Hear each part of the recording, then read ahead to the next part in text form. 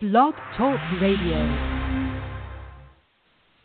Hello, and welcome to today's episode of 219 Green Connect, where we explore topics about the environment and green living in Northwest Indiana. For past show archives, news, and upcoming events, you can check out our website at 219 Green Connect or join us on Facebook or Twitter. You can find us there. Our ID is 219 Green Connect. You can also subscribe to this podcast on iTunes. I'm your host, Kathy Sipple, and today with me as my guest, I have BJ Smith, and she is the founder of an organization called Shorecombers that is located down in Alabama, and we're pretty much at the opposite end of that shoreline. If you follow 65 straight up through America, and I've done that road before, all the way from Indiana down to Alabama, we've got Lake Michigan here at this end. So she's going to tell us a little bit about how she decided to start Shorecombers, what they do, and how it's relevant for people that don't live anywhere near the Gulf of Mexico, how we can keep our trash out of our waterways. So welcome, BJ. We really appreciate having you here today. Wow, thank you, Kathy. What a great introduction. I look forward to also exploring our connections along the I-65 and along the waterways. Yeah, I kind of forgot to tell you that. We had just a moment or two to connect before starting the podcast, and I did actually, I've only been to Alabama once, but I did that entire drive, down 65, so I felt that connection as I was seeing it. So, yeah, I love Lake Michigan. It's just such a treasure that we have here, and it just breaks my heart when I hear, that it's being threatened by pollutants getting in there. We've had some really tragic things happening lately in the news, and whether it's chemical spills, oil pipelines breaking, or trash, any of it is bad. But you really deal mostly with the trash component. Is that correct? Yes, that is. I find that it's a real layperson topic, and I was looking for a way to get more people involved in clean water initiatives, and it's kind of hard to teach. I don't have a scientific background. My background's in the arts and languages and business management. So I found that it was a good way to get those of us involved who don't know a lot about endangered species or invasive species or silting up rivers, that stormwater runoff, that it was trash, because we can all see trash. We might not know what an invasive species looks like, but we sure know what a Dunkin' Donut cup looks like. So yeah, and the same methods apply to all of these different areas as far as tracking endangered species and tracking a Dunkin' Donuts cup. If you learn one skill, you can easily transfer it to the other. Yeah, well, that's great. One of the things I told you is that I always like to kind of provide some context for, local listeners, and hopefully we can provide resources from outside the area and find out, and people listening from outside of Northwest Indiana also certainly want to be a resource for them. But I'm always striving to kind of connect the green dots. Who are the players that are already in place? And in speaking to you, it sounds like that's actually a key strategy of how you help people is kind of by mapping those stakeholders. Is that right? Can you say a little bit more about the importance of getting a coalition of stakeholders and the planning for ultimate success? Absolutely. The first thing if you're taking a class of mine or if we're developing a program together, then the first thing to do is to find out what stakeholders you already have, which ones you're already working with, and through that map, and it can be an actual GIS map, or you can download a Google map or find one from your local tourist agency.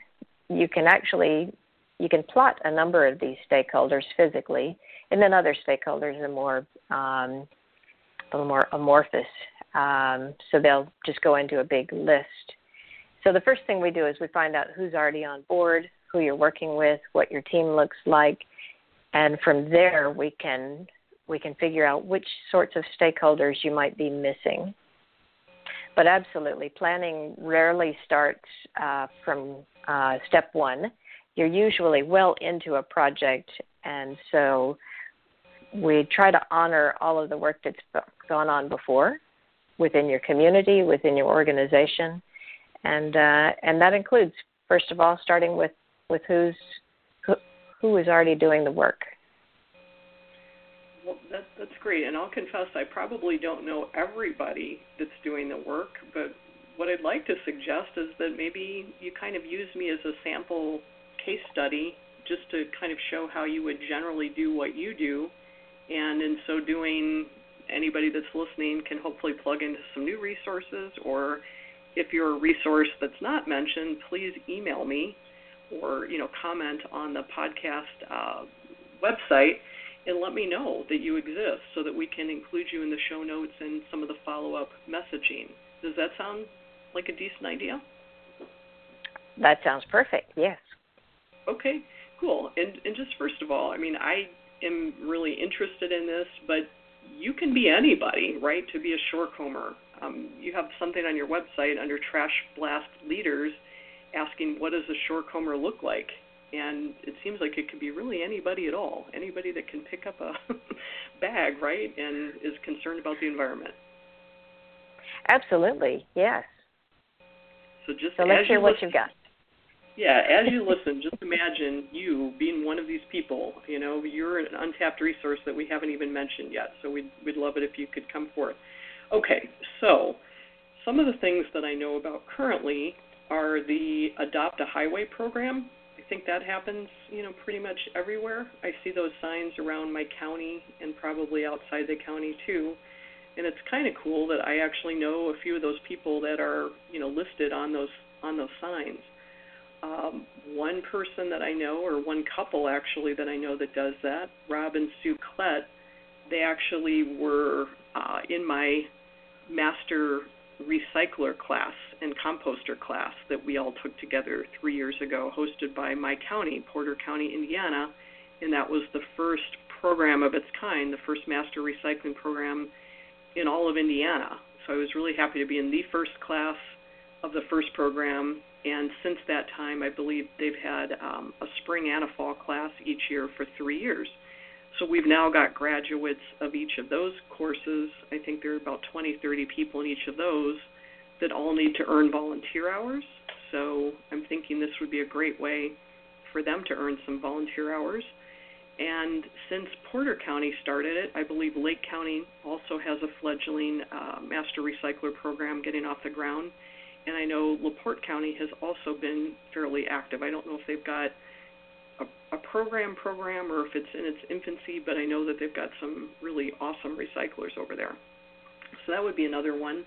And then I served as a board member for a coastal program grant. It's the Lake Michigan Coastal Program Grant offered through the Indiana Department of Natural Resources.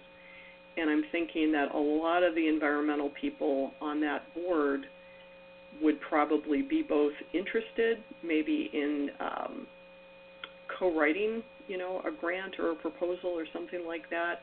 It would definitely fall under, their objectives for that, those funds that come up each year. So they're always looking for ways to, keep Lake Michigan more pristine. There's approximately $600,000 of funding available every year. And so they've got information right now on their website, which is in.gov/DNR/Lake-Mich, M-I-C-H. And that's got all kinds of information about the funding cycle. There are both large grants and also some small grants. So those are just some things off the top of my head. I also mentioned to you that I started a time bank last year. So there are all kinds of really great people in the time bank who are interested in a number of things, but because I started the Time Bank and I'm interested in environmental topics, typically a lot of the people attracted to it have also been environmental types. We also have a really active green drinks network here in Northwest Indiana. We're lucky enough to have two groups that meet every single month in Gary, Indiana, and in Michigan City, Indiana. And here in Valparaiso, where I live, there's a group called the, Valparaiso, I'm going to get their name wrong, Lakes Group, that's all concerned about water quality. And they host an environmental program every other month. So I'm just thinking, like, among all of those, we've got to have some pretty good bones to put something like this together. How does that sound? Oh, absolutely. That sounds fantastic. Yeah. That's an incredible group of stakeholders that you have. Yeah. So from I forgot about is we actually have a really strong regional planning commission. It's called the Northwest Indiana Regional Planning Commission, and they've got an environmental management group that meets monthly as well. So they would be an important one.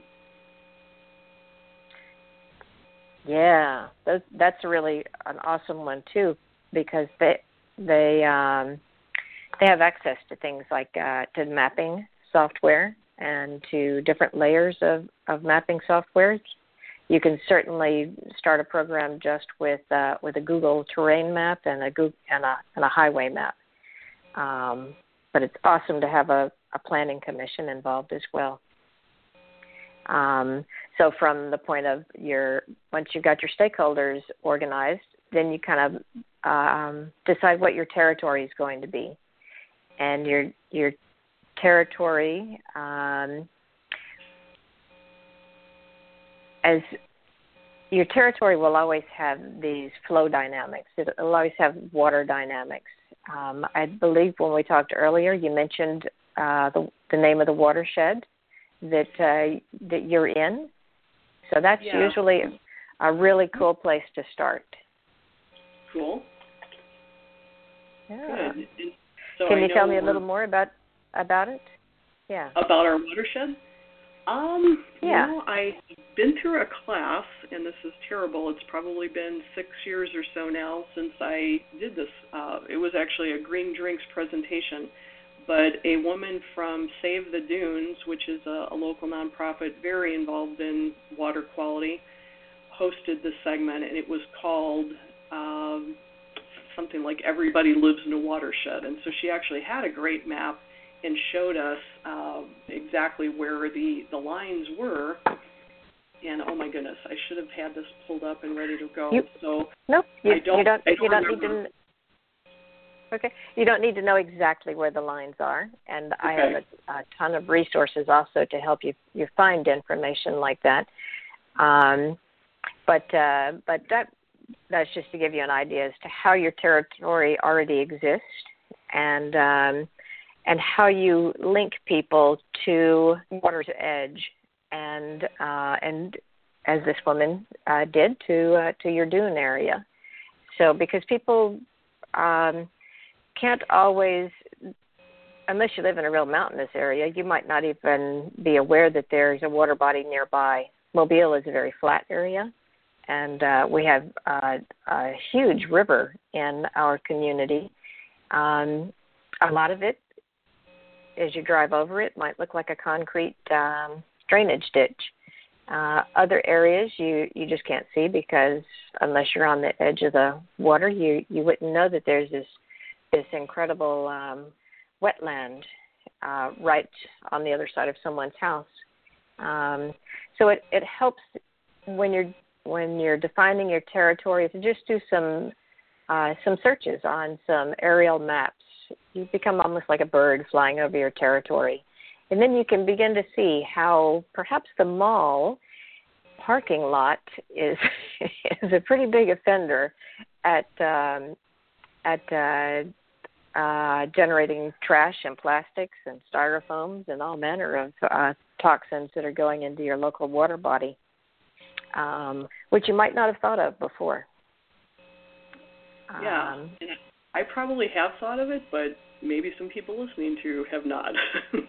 But I am really happy that the Valparaiso, where I live, has secured some grants in the past, possibly from that same coastal grant program that I mentioned, that has a lot of, bioswales and rain gardens that kind of helps not only with the trash, but the water runoff, from these parking lot areas, and a lot of people putting in the porous pavement so that they can do more of the cleaning of the water, with the natural plants. So there's been a lot of good effort there.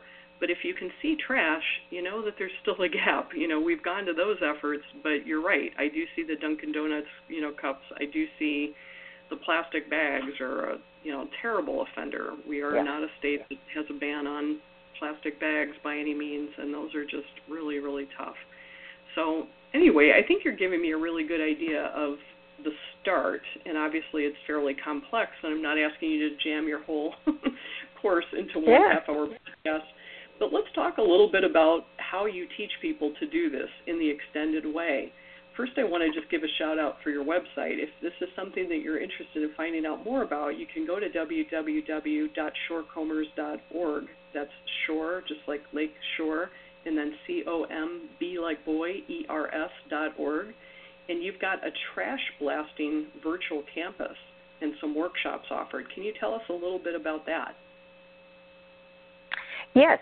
I find that when I go to a week-long or a multi-day long workshop, that I am so excited, and I am so enjoying all the new skills that I'm learning, and working with all the other students in the workshop, and usually on the just little sample projects. And then when I get home, all of that falls apart, and I can't remember how to relate it to what it is that I do to my projects. So that's why we work for 7 weeks, and on your project, because we want to make sure that we might not finish your entire plan in 7 weeks, but I want to make sure that you know how all of the different skill sets can be used on your project, and you can come in with your whole team. It's not just an individual participating in the workshop, but usually there is one person on the team who will do the workshop and take the information back to the rest of the organization. For example, one really cool part is in developing your trash survey, because, as you say, working on grants and enticing sponsors and volunteers, you really need to know what your metrics are. And so we spend almost 2 weeks on just developing trash surveys and developing your team, who will go out and do the early estimates on how much trash there is and where the trash is. It seems like trash is everywhere, but really you're going to find you got some hot spots. And then as people really get their survey skills down pat, you find out which areas you're going to concentrate on, then those skills turn into monitoring skills, so that you can you develop your program on the initial trash estimates and all of the inventory of information that you've collected before you started the program. And then you develop your program, you develop your budgeting, you know about how many volunteers you're going to need, you know which areas you're going to concentrate on. You can begin to develop your budget numbers, and grants. Those are grants will just suck all of that information up when you're developing a grant proposal. And what funders really want to know also is how you're going to know if you've succeeded. And your volunteers want to know this too, because the trash isn't going to stop tomorrow. So volunteers want to know, even though they're going out week after week and cleaning up the same areas, they want to know that they're making a difference. And so these metrics that you develop in your surveying skills, that's what helps them understand that even though they keep finding trash, that they may be finding less trash, and that they may be finding ways to go into other areas upstream to tackle this trash. Your surveying skills are just are really incredibly important, and that's one of the things that we concentrate on in the Shorecombers class, and that's why it's important for it to last more than just a weekend, is for you to be able to get a chance to go out and make some estimates, and then come back and test them out within the group, and or find out, or just to kind of tweak your surveying skills. Okay, great. And I know this is, I understand that about learning something over a long time. I think that's a really good strategy, because then you can take time to answer some questions, develop questions, do a little homework in between the modules, and I think that's really great. So I know that all of your courses are offered through Udemy as well, and people can find out about that on your website.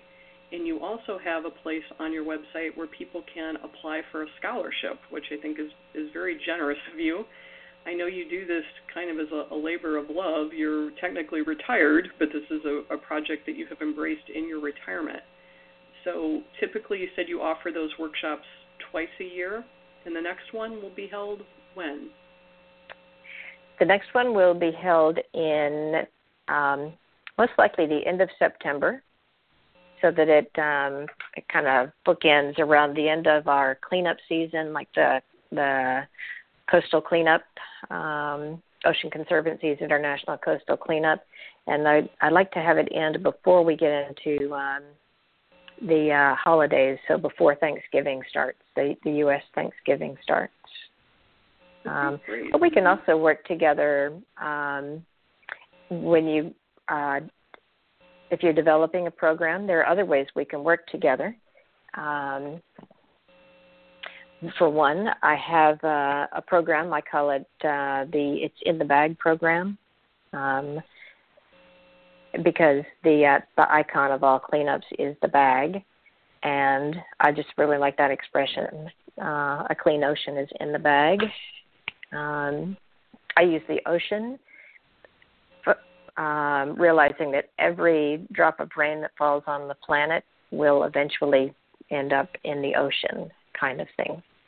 So when I speak of the ocean, you can think of any water body that's nearby you, even if it's the little, as you say, the swale or the rain garden or the stormwater retention pond.